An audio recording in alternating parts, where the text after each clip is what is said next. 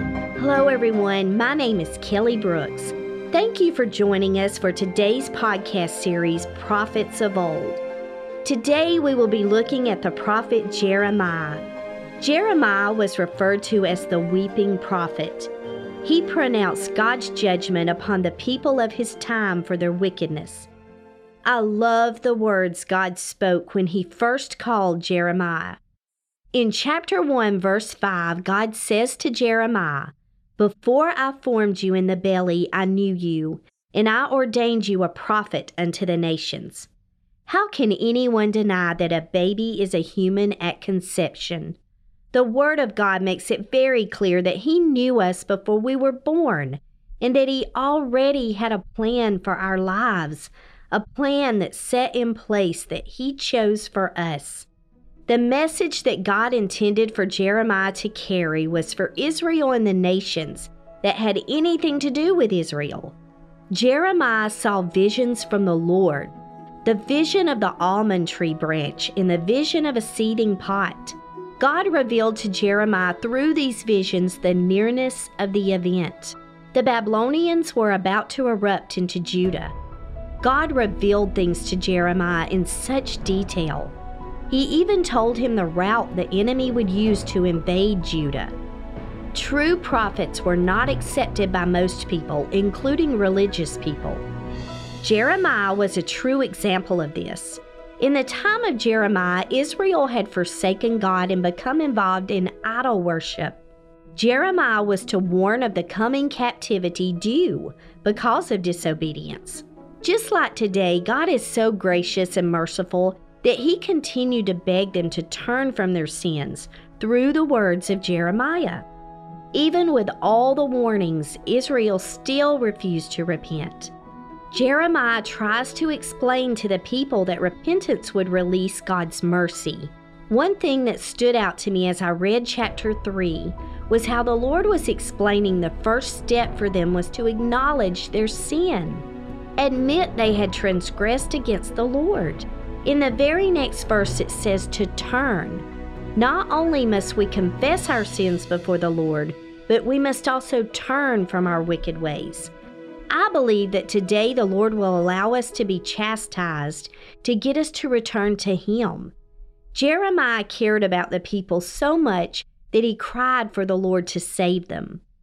As I was looking at Jeremiah's life, I thought about the people we minister to today. There is no difference. People want you to cry out for them in prayer when the world around them is falling apart. Once God has intervened and they have seen God work miracles that only He could work, they quickly forget.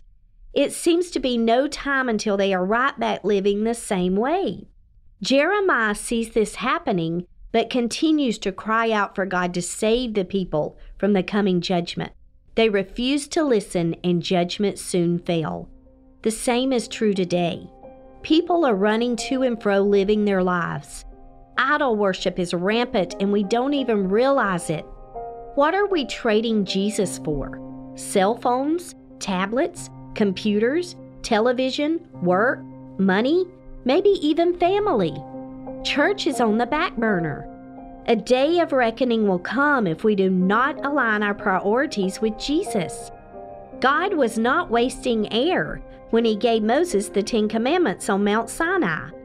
The same instructions He gave the people of Israel, He expects us to follow today. I think one of the most challenging for people to obey is to not put other gods before Him. So many things and people take the place of our relationship with God. Jeremiah prayed and interceded for the people, but they still had to make a choice who they would serve. The same is true today. Your pastor can intercede for you. Your family can intercede for you. Many grandparents are prayer warriors. Maybe they intercede for you. You still have to make a choice. Who will you serve? If we turn our backs on the God of the Bible, we will face coming judgment, whether in this life or the next. Only the blood of Jesus can save you from your sins. Only faith in Christ can keep you on the right track. I do not want to see anyone go to hell because they did not put God first. I would love to pray with you today. If you are not a child of God and you feel the Lord pulling at your heartstrings, please pray along with me. If you would like to accept Christ as your Savior, please repeat the sinner's prayer with me. We have all sinned and come short of the glory of God. Let Him forgive you today and become a new creature in Christ. Let's pray. Dear Jesus, we come to you today. I thank you for each and every one of our listeners. God, I pray that you will move as only your Spirit can on their hearts today. I pray they will feel led to accept you into their heart. I'm going to pray the prayer of salvation. If you would like, please repeat after me. Dear Jesus, I want to ask you to come into my heart. Cleanse me from my sins, Lord. God, I want to turn and serve you from here on out. God, I pray that you will walk with me. God, I pray that you will walk with me and lead me into glory to live in eternity with you forever. In your name we pray. Amen. Thank you for joining us for this episode of Prophets of Old. Please join us next week by searching Mission Tabernacle Outreach at www.kingdomrock.org or by going to Pandora, Apple, Spotify, Stitcher, Amazon, or Google Podcast. Please continue to pray God will lead us into the highways and byways so we can lead people to Him. Thank you for your support and God bless. We hope to see you next week.